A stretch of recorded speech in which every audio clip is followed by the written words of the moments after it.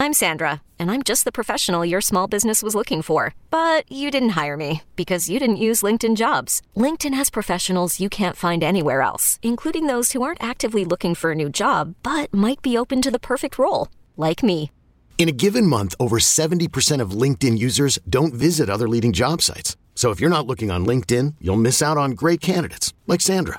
Start hiring professionals like a professional. Post your free job on linkedin.com/recommend today. C13 Originals.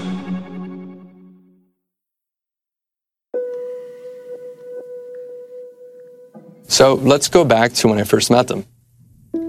I was 20 years old, working at the Fontainebleau Hotel, working my way through college. This is Giancarlo Granda. He's speaking about the time in March of 2012 when he was working at one of South Beach's most luxurious hotels. Granda was a pool attendant. I'm talking to some guests, and I noticed this woman behind me staring at me, and she was noticeably drunk. Granda says the woman, who he described as a hot cougar, was snapping pictures of him while he worked. And so they began to speak. She was just flirting with me. And then we started flirting back and forth. And then towards the end of my work shift, she's like, hey, would you want to go back to my hotel room? And as a single 20-year-old, I'm like, yeah, of course. And she's like, but my husband wants to watch. And immediately I thought it was a bit strange, and I backed off. She's like, oh no, but he's not going to do anything. He's just going to sit in the corner, and he just wants to watch, and it's his thing. After my work shift, they called me through a blocked number to schedule where to meet. And we met at another hotel. And I walk into the lobby, and, Becky's sitting there waiting for me. And then she offered me whiskey to relax, to calm my nerves. We talked for a bit, I relaxed, and then we went upstairs. And Jerry was laying on the bed. He was laying on the bed, he was drunk, and he was giggling. And I'm kind of weirded out at this moment. And I said, hey, if at any point you get jealous or you want me to back off, just let me know and I'll walk out of here. He's like, no, just go for it. And he enjoyed watching me and Becky have sex. He would just sit in the corner and yeah, he was just enjoying watching us.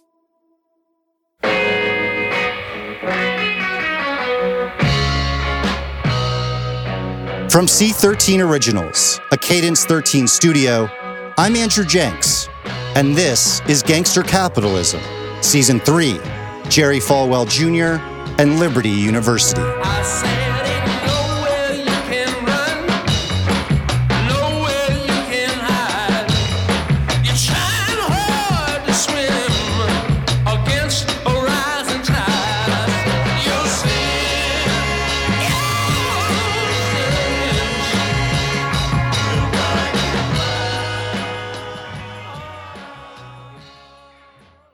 One of the most influential figures in the Christian conservative movement mired in an alleged sex scandal. Falwell says his wife had a fatal attraction type situation with an ambitious young man who was working. A young man saying that is not the real story. Giancarlo Granda calls Falwell a predator, saying he engaged in sexual liaisons with Falwell's wife while Falwell walked. The institution founded by Falwell's father that preaches family values and morals may soon be looking for another president. When Aram Rostin of Reuters broke the Granda Falwell story on August 24, 2020, it was huge news. The hypocrisy was astonishing. The most powerful of evangelical power couples, who preached sexual austerity, had strayed far from their own rules.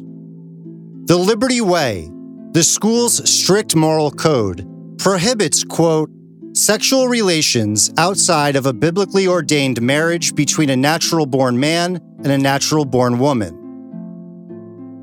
Here, the president of that university, the person who enforced those rules, was allegedly sitting in a room watching his wife have sex with another man. Falwell Jr. maintains that although his wife did have an affair with Granda, he neither took part in their relationship nor had any knowledge of it while it was going on. He told the Washington Post, quote, I just ordered quesadillas from him at the pool. That's about it.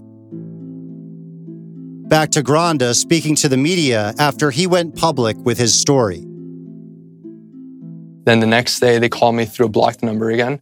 And they said, hey, come back. And I'm like, all right, I went back. And then after that, then we exchanged numbers. And they told me, hey, we like to help young people. And we encourage you to finish school. Because at the time, I was working full-time and going to school part-time, just kind of working my way through college. And he encouraged me to finish school. He emphasized the importance of it. And again, he said that he helps a lot of young people and that we should stay in contact. And then shortly after, Becky is constantly pursuing me. I mean, she was the one that was really pursuing, sending me songs, sentimental songs that mean a lot to her. And then she would call it our song. And this went on. Shortly after, we had a weekend getaway at Chica Resort in the Florida Keys. And this trip, the nature of the relationship continued there. And, I mentioned to them that when I was younger, when I was in high school, I suffered with video game addiction. At the time, I was timid, a bit nervous. And I believe now in hindsight that they spotted these weaknesses and made me an ideal target. I shared this passion project of mine where it's a company that would connect video gamers suffering with video game addiction and families with health coaches. And he's like, oh, I think that's an excellent idea.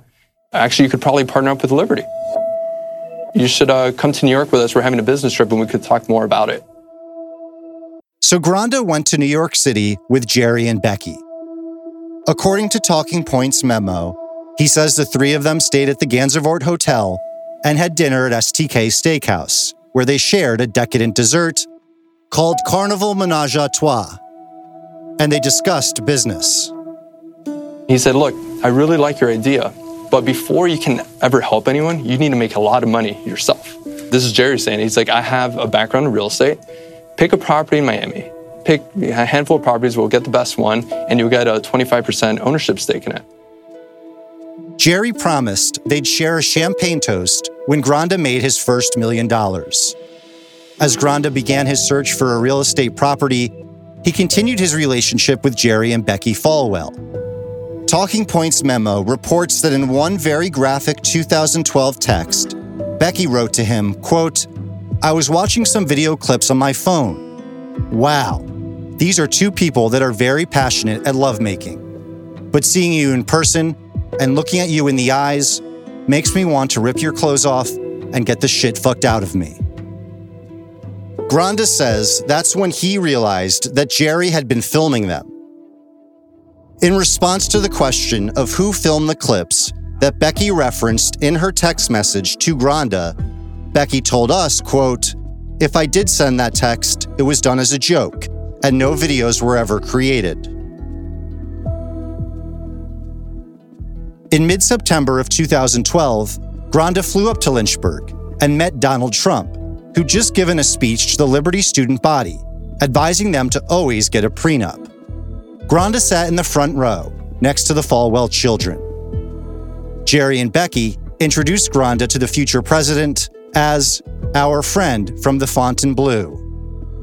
Granda was in unfamiliar surroundings and rubbing elbows with a powerful circle. But he'd put enough trust in the Falwells to invite his parents to meet them over dinner in Miami Beach. Afterwards, Granda's mother said to him, oh my God, they're so nice, they're so charming. And Granda said, you see, they just want to help me out.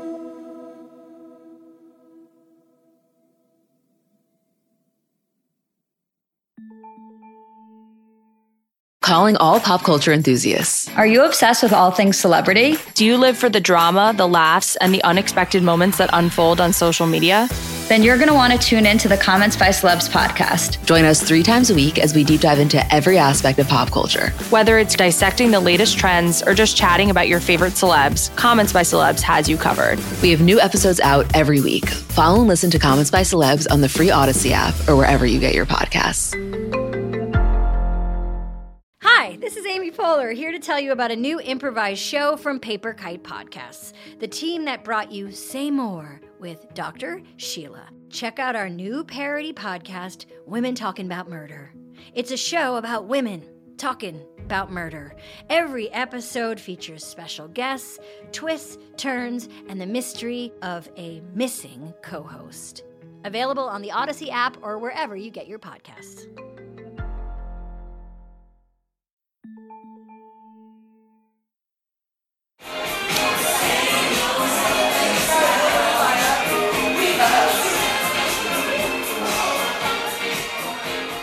This is audio from a YouTube video titled Partying at Miami Hostel, Alton Road, December 19th, 2013. In it, young men and women are smoking, drinking, and playing beer pong together.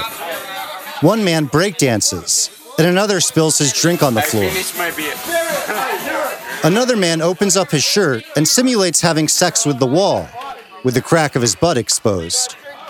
He receives high fives from two other men before cheering them on to drink more. A Politico article from 2017 calls this hostel a cesspool of vice. The writer of the article, a former Liberty student named Brandon Ambrosino, describes the hostel as gay-friendly and having a stench of general decay and cigarette smoke. A wall display, Ambrosino wrote, held cards advertising local attractions, including adult dancing with full nudity. A liquor store is attached to the hostel. The article notes that at the time, a sign out front read, "No soliciting, fundraising, politics, salesmen, or religion." The title of Ambrosino's article is My Weekend at the Falwell's South Beach Flophouse. This is the business the Falwells, the faces of evangelical Christianity, bought and gave a 24.9% stake to Giancarlo Granda. But there was another party involved too. Another young man named Gordon Bello. And Bello, in a lawsuit filed against Falwell Jr., says it was he who brought the hostile idea to Granda and Falwell, and then was cut out of the deal. Other than what is stated in his affidavit, in which Bello says he had a, quote, personal relationship with Becky Falwell, he has never discussed his role in the story publicly. But in October of 2019, almost a year before the sex scandal broke, Bello made a phone call to someone who, months earlier, had made news for recording his conversation with Michael Cohen, Tom Arnold. The recording you're about to hear was given to Gangster Capitalism by Arnold. How did you beat him? How did you guys beat? Did Giancarlo beat? How did you come across people like this? So Giancarlo was he worked as a pool boy at the fountain, pool attendant. Oh, God. Pool attendant, you're right. What year was that? That was, man, I got to say 2012, 2011, 2012. I worked at a hostel, okay? Mm-hmm. And I was finishing working at a hostel, going into a law firm around that time. Bello's court filings say that he was a former best friend of Giancarlo Granda. And here, he describes when Granda first told him about the Falwells. He tells me, he's like, yeah, I met this couple, and, they're paying me.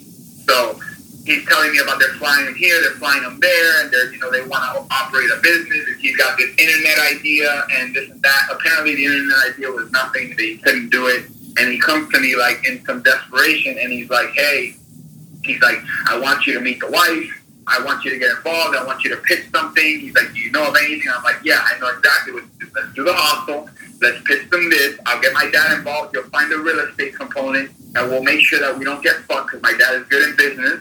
And, that's how we're going to make this happen. I've always been somebody that I know where my faults are. And if I'm a 20-year-old, I'm not going to think that I have the experience to close a deal with a 45-year-old that he's telling me owns the university and is worth all his money.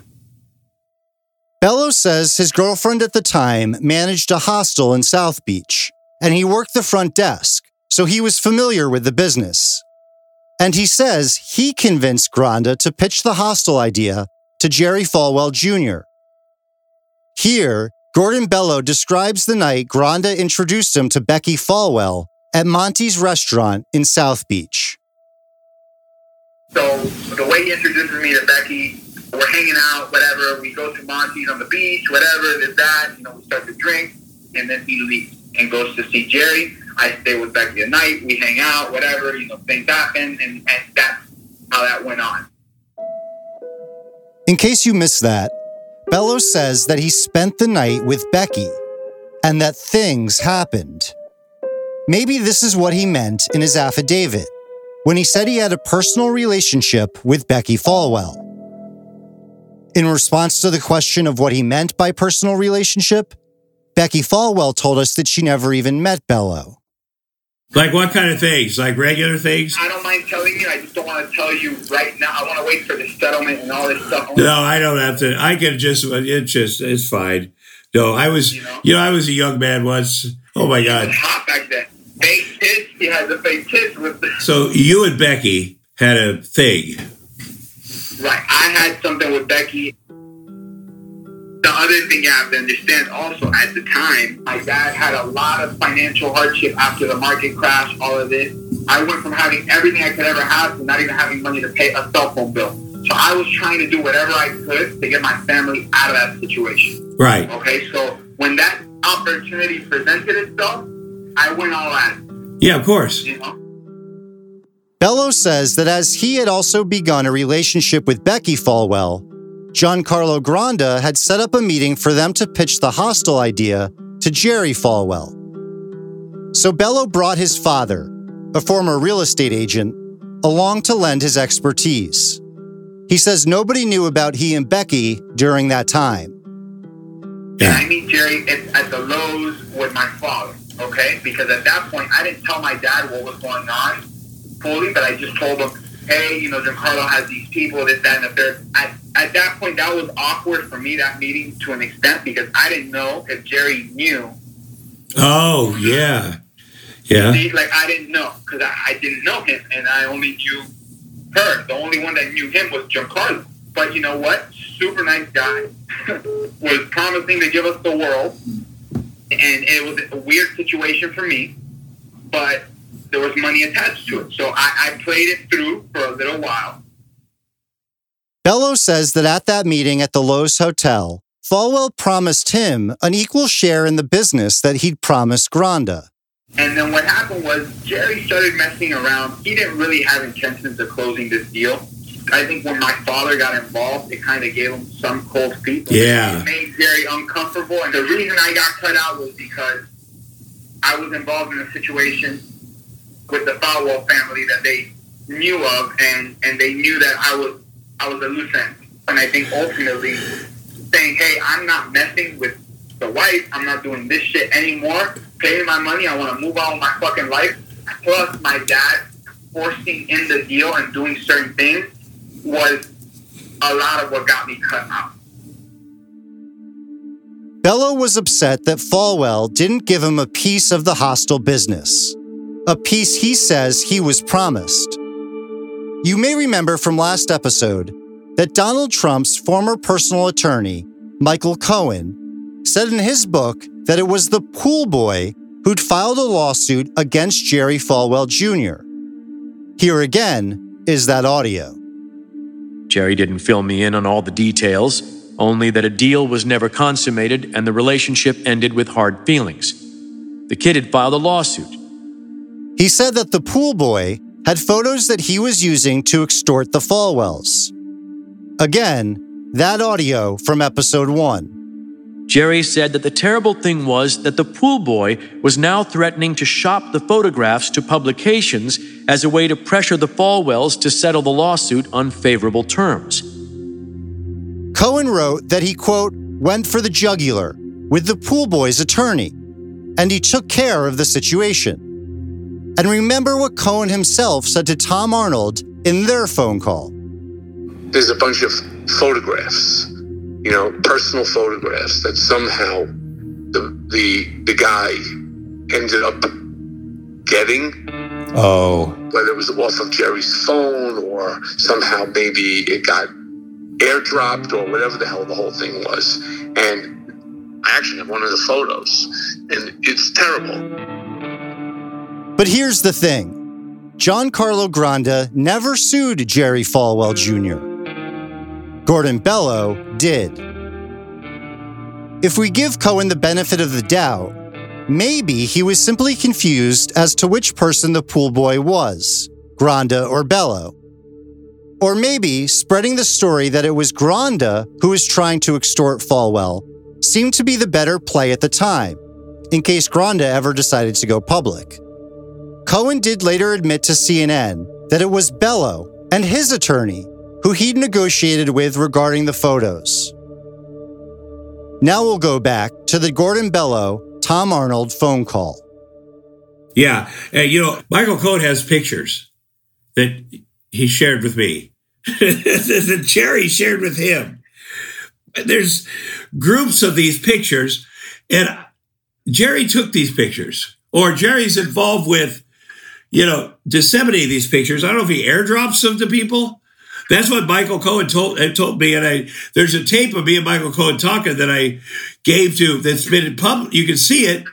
I've heard the tape, and honestly, the tape to me was concerning. And the reason it was concerning to me was because I have some stuff, and the stuff that I have was stuff that I took with Becky and stuff along those lines. And I know Giancarlo has stuff, and it all exists. But I had all those photos, I had all that stuff. Okay, let's put this together then.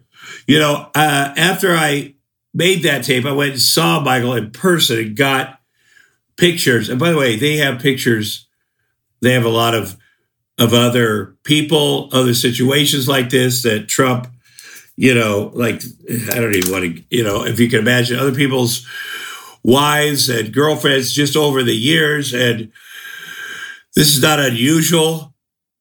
Arnold and Bello discuss what Michael Cohen must have meant when he said he went for the jugular. And Michael Cohen's not a badass. He might pretend to be, but he's not. Here's the thing with the attorneys that I'll tell you. Look, I myself am an attorney. My father is a business person, and I have been raised to not let my emotions get involved with attorneys. And the reason is because if they're dicks, they're being dicks because they're hired to be dicks. Yeah. The real dick there is the person behind it. The real dick here. Oh, yeah, you're right. Jerry Falwell.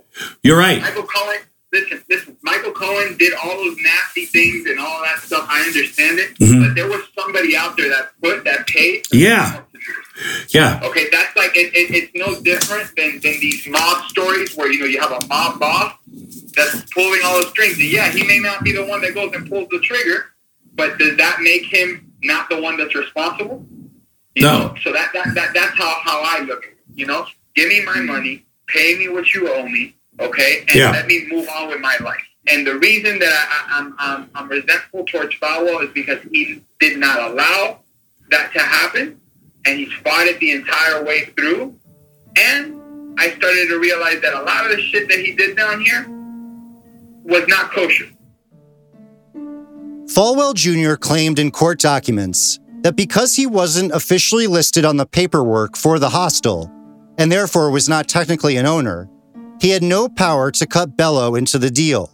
So any alleged promise to do so was moot. But documents clearly show that Jerry Jr. and his business partner handled the deal every step of the way. Then, in January of 2013, after protracted negotiations, Jerry Jr.'s name was crossed out on the contract under the line listed for buyer. In his place, Becky Falwell's name. On February 1st, an email shows that Jerry and the seller had an agreement. Then, 6 days later, a new LLC was formed to buy the property, and it listed Jerry and Becky's son, Jerry Falwell III, also known as Trey Falwell, as the manager of the LLC, distancing Jerry and Becky from the arrangement. In 2017, after Bello's lawsuit had become public, Liberty released a statement saying, quote, "The fact is that Trey and his business partner, Giancarlo Granda, identified a distressed property in Miami Beach, which they purchased with bank financing at a very opportune time." So he needs some sort of plausible deniability to show like, hey, my son was here, he was meeting people, doing this, that, and the third. full lie, okay? His son never met Giancarlo until after, okay? Right around the time that the deal was fully closing. He was not part of the process. He never saw the property. I've never even met Trey Falwell. And then they say that Trey was the one that met Giancarlo and they found the deal together. No, that's not true. It's a full-blown lie. That never happened. I don't know who Trey is. I've never even met him. He showed up at the end and strategically in photos everywhere with Giancarlo, and like if they met and they did this. And it was a full-blown lie. It was just for him to say, hey, no, we had kids around. We were helping kids. And they were all Trey's friends, which was all bullshit. That wasn't the case. A public court proceeding probably wouldn't have been in Falwell's best interest, as Giancarlo Granda likely would have been called as a witness. Falwell ultimately settled the lawsuit with Bello out of court for an undisclosed sum on November 15th of 2019. We've tried to reach Gordon Bello repeatedly through voicemail and text, but received no response. But Bello, who spoke with Tom Arnold just about a month prior to his case settling, thinks it had more to do with the nature of the business deal. The reason that the case settled, okay, in my opinion, the reason the case settled is because he cannot allow my case to get to the discovery phase because he has represented by affidavit that he provided a loan to the kids, to his son and to Giancarlo to purchase the property, and that the bank financed, he put in a little bit of a loan, basically like a down payment, and the bank financed the rest. That is a full lie. It was an all-cash deal, and about a month later, 2 weeks to a month later, he took out a mortgage in his son's name. Now, why is that important? It's important because if he's got monies coming from different areas that aren't clean or that are coming from the wrong place, the best way to cash out of a deal like that is go purchase the property and put it in someone else's name, take out a loan off of that money and cash out, and then just let the property grow in its value. Falwell Jr. says in his affidavit that he and his wife laid out $1 million in cash for the property, and it's encumbered by a $3.8 million mortgage, which was signed for by their son, Trey Falwell, who was in his early 20s at the time. But documents attached to Bello's affidavit prove that the entire $4.8 million property, as he says, was purchased with cash 2 weeks prior to securing the mortgage. Becky Falwell doesn't dispute this. As for where the money came from, she told us that a bank in Lynchburg that the Falwells have deep ties with loaned out the $3.8 million in unsecured cash for the purchase until the mortgage documents could be prepared in Trey's name a couple weeks later. None of this is uncommon, but it does raise the question of why the president of one of the world's largest Christian universities would go so far out of his way to distance himself from the deal. A deal that put Giancarlo Granda on the paperwork with a 24.9% ownership stake.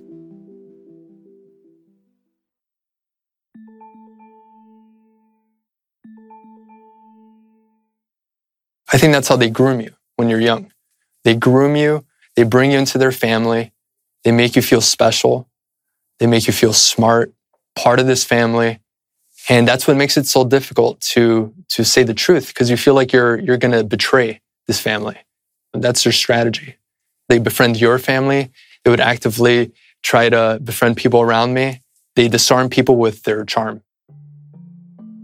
By May of 2014, Giancarlo Granda had become close enough to the Falwell family that he was invited to Trey Falwell's wedding. He told Talking Points Memo that during the wedding, he was uncomfortable when Becky Falwell was feeling him up and trying to kiss him. He says Becky told him not to worry about it. Later that year, he got a phone call from Becky. I'll never forget it. Winter 2014, Becky called me and she's like, hey, that lawsuit in Florida, those guys that are suing us, don't worry about it. Michael Cohen's going to take care of it. I had no idea who he was. I didn't know him. I'm like, okay, all right, great. We don't have to worry about this. Because again, they were threatening to reveal the nature of this relationship. And I lived through hell at that time. It was a nightmare. Granda says he lived in fear of his name being in the press, and that Jerry told him they'd buy out his stake in the Hostel for $1.1 million. But they needed him on their side for the lawsuit. He says that's when Jerry told him, "Don't forget about the videos." Granda says Jerry threatened to send the videos to Granda's girlfriend at the time. The lawsuit stopped and restarted. And 4.5 years later, Jerry's promises to Granda to buy him out never materialized. Now in hindsight, as a 29-year-old man, I realized how methodical they were in targeting me, how methodical they were, and then they trapped me. They promised me things, and they trapped me into this business. He secretly recorded me. He was hanging it over my head, and he kept saying, "Look, just be a good soldier, and at some point, we're going to buy your equity stake and you can walk away." But in the meantime, he was getting what he wanted. Me having sex with Becky while he watched every single time. So in the meantime, he was getting exactly what he wanted, and to me, that's predatory behavior. According to the Washington Post, a text message to Granda from Becky at this time read, "I miss you so much, my heart hurts." And after a visit in 2017, Becky texted, "I couldn't keep my eyes off of you." Granda also shared a screenshot of a FaceTime call with Reuters in which Becky Falwell was naked while Jerry Falwell Jr. looked on. When a BuzzFeed article in 2018 exposed the business relationship between Granda and Falwell, Jerry Jr. texted him, quote, "We just need everyone to go silent and avoid creating a story where one does not exist." I felt like I was used over the years. I felt trapped in this relationship because I'm contractually tethered to this LLC. I was conditioned over the years to feel guilty. Every time I would either pull away from Becky or the business, I would get a phone call from either Becky crying or Jerry saying, "Hey, a certain someone misses you. You should reach out to her." It was just this pattern year after year after year. I felt like I had an obligation to make her happy, to text her, even though I didn't want to. I just wanted to pull away. John's been very busy lately. Yeah, steady. The following is audio of a 2018 phone conversation between Granda and the Falwells. Becky complains that Granda tells her when he hooks up with other women.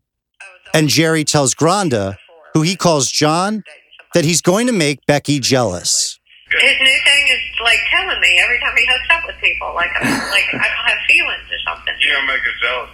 Yeah. Not trying to do that. Like a week ago, I was in tears for a whole freaking day.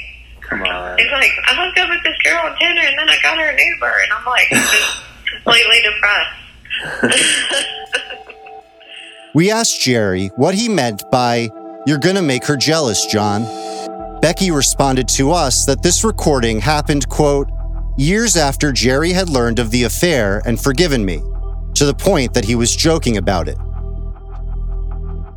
As stories about the pool boy, as Granda was now known, began to come out because of the Bellow lawsuit naming him, the Washington Post reported that Granda says he became so depressed that he texted Becky Falwell that he was suicidal. "Stay off social media," Becky texted back. "They're all left-wing nut jobs." That's from Jerry. Granda felt trapped, bound mentally and financially to the Falwells. Granda said he had two options: run away or dominate it. So in June of 2020, he texted Jerry, quote, "Since you're okay with ruining my life, I'm going to take the kamikaze route. It really is a shame because I wanted to reach a peaceful resolution and just move on with our lives. But if conflict is what you want, then so be it." Jerry responded, "You should by now understand that I will not be extorted. I have always treated you fairly and been restrained in response to your threats because I did not wish to ruin your life. Going forward, stop contacting me and my family." But just a month later, in an unrelated incident, Falwell Jr. found himself in hot water after posting a photo from his family vacation to Instagram. In the photo, taken aboard the mega yacht of a Liberty donor, Falwell Jr. has his pants unzipped, with his belly hanging out, and he's got his arm around his wife's pregnant assistant, who has her shirt hiked up and shorts unzipped as well. Falwell Jr. is holding a drink in the photo, which he captioned, "I promise that's just black water in my glass." The picture went against everything Liberty University stood for. Here's Falwell appearing on a radio show, sounding intoxicated, explaining. And I'm just going to throw it to you. What was up with that picture on Instagram? She's my wife's assistant, and she's a sweetheart. And I should never put it up and embarrassed her because, anyway, I've apologized to everybody, and I promise my kids I'm going to try to be better. I'm going to try to be a good boy from here on out. The Liberty Board announced on August 6, 2020, that the university and Falwell Jr. had mutually agreed that it would be good for him to take an indefinite leave of absence. A little more than 2 weeks later, Falwell Jr., still on leave as president of Liberty, was contacted for a comment on the Granda story that was about to break. So, in an attempt to get ahead of the imminent scandal, he released a statement, a day before the story came out, that was printed in the Washington Examiner. It read in part, "During a vacation over 8 years ago, Becky and I met an ambitious young man who was working at our hotel and was saving up his money to go to school. Shortly thereafter, Becky had an inappropriate personal relationship with this person, something in which I was not involved. It was, nonetheless, very upsetting to learn about. After I learned this, I lost 80 pounds, and people who saw me regularly thought I was physically unwell, when in reality, I was just balancing how to be most supportive of Becky, who I love, while also reflecting and praying about whether there were ways I could have been more supportive of her and given her proper attention. I came to realize that while it may be easy to judge others on their behavior, the King James Bible reminds us, 'Thou shalt not commit adultery. But I saith unto you, that whoever looketh upon a woman to lust after her hath committed adultery with her in his heart.' In fact, there are ways we may all be sinning, but the Lord believes in this self-reflection. Becky and I forgave each other, because while her indiscretion may have been more obvious and apparent, I realized that there were important, smaller things I needed to do better too." The next day, when the sex scandal broke in Reuters, Falwell resigned as president of Liberty University, telling the press, "The quote that keeps running through my mind is Martin Luther King Jr. Free at last, thank God Almighty, I'm free at last." One former Liberty official summed it all up to us more bluntly, saying, quote, "Everybody knew about the pool boy.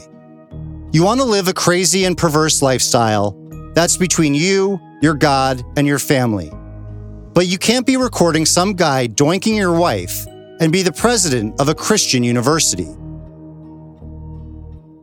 This past April, Liberty sued Jerry Falwell Jr. for more than $10 million in damages, which could potentially balloon up to $40 million, claiming that Falwell withheld information about his relationship with Granda and his personal impairment by alcohol, while negotiating a new contract for himself in 2019. As for Giancarlo Granda, he is still connected to the Falwells through the property. He still owns his 24.9% stake, and they can't take that away from him. Here's Tom Arnold. In my opinion, out of all this, Trump, Jerry Falwell Jr., all their people, and even Michael Cohen, the person that comes out of this, standing tall, all of this, is Giancarlo Granda. This kid, he's the hero to me.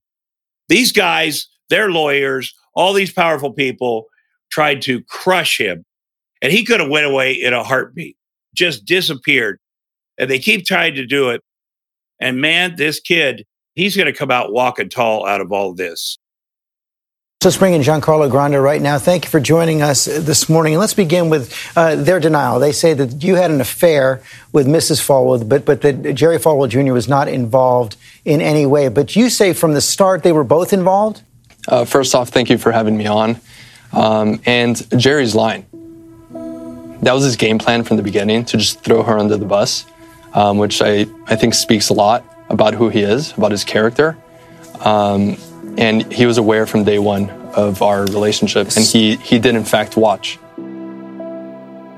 When Granda began to appear on television, Falwell Jr. told the AP during a phone interview, quote, "That's the only reason I resigned, because I don't want something my wife did to harm the school I've spent my whole life building.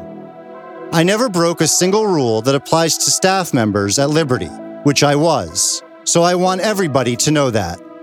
This has gotten out of control, and there really needs to be an investigation into Liberty University, because it's not just Jerry and backing the Falwell family. It's the board, all those people around him that looked the other way and protected him for years. I think it's absurd. I mean, that's tuition money, donations, federal money. There needs to be an investigation and hold them accountable. The story of Jerry Falwell Jr. and Liberty University is much bigger than Giancarlo Granda. He's just the tip of the iceberg. But over the course of the next 6 episodes, we will be doing just what Granda asks, investigating Jerry Falwell Jr. and Liberty University and holding them accountable. One former high-ranking official at Liberty told us, quote, "I've waited for years for the storm to explode, and it hasn't yet. We had to wait till the man hung himself." Well, guess what? The storm is exploding.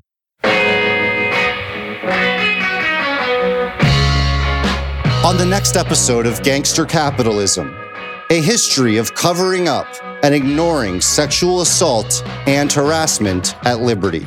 They say we have one of the safest campuses in America, but I wasn't safe. I wasn't safe anywhere at all. I did report many of these instances to my immediate supervisor, and to this day I have never received a call or any concern. Nothing happened. And when I say nothing, I mean nothing. No one followed up with me. If you have any tips about Jerry Falwell Jr. or Liberty University, you can contact us at tips@gangstercapitalism.com or our tip line 347-674-6980. We can ensure anonymity. This has been a creation and presentation of C13 Originals, a Cadence 13 studio. Executive produced by Chris Corcoran, Zach Levitt, and myself. Written, produced, and directed by Zach Levitt. Produced by Perry Kroll and myself. Research and production support by Ian Mont. Editing by Perry Kroll and Bill Schultz. Mixed and mastered by Bill Schultz. Production coordination by Terrence Malangone. Studio coordination by Sean Cherry. Artwork and design by Kurt Courtney. Marketing by Brian Swarth, Josephina Francis, and Melissa Wester. And PR by Hillary Schuff. Original music by Joel Goodman. And our theme song, Your Sins Will Find You Out, is by Eli Paperboy Reed.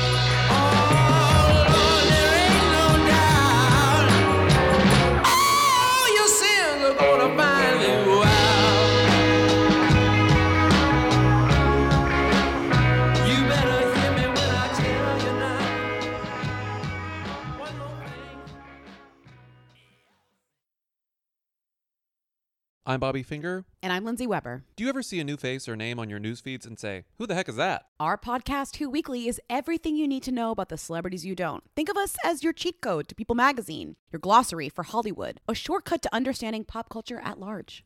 For the past 8 years, Who Weekly has been telling listeners everything they need to know about the celebrities they don't. The New Yorker says we spelunk deep into the demi-monde with convivial delight. That's a direct quote. Mostly, we're going to explain to you Irish star Barry Keoghan's sudden rise to fame and relationship with a not-so-under-the-radar pop princess named Sabrina. The fake wedding Real Housewives star Cynthia Bailey had to promote a limo rental company. And why all the Gen Zers you know are talking about a guy named Benson Boone. Each episode goes deep into the biggest celebrity stories of the moment. And if you're still confused, we even have a weekly call-in episode where we answer the most burning Who-lebrity queries. Who Weekly airs twice weekly with brand new episodes on Tuesdays and Fridays. Listen and follow Who Weekly, an Odyssey podcast, available now for free on the Odyssey app and wherever you get your podcasts.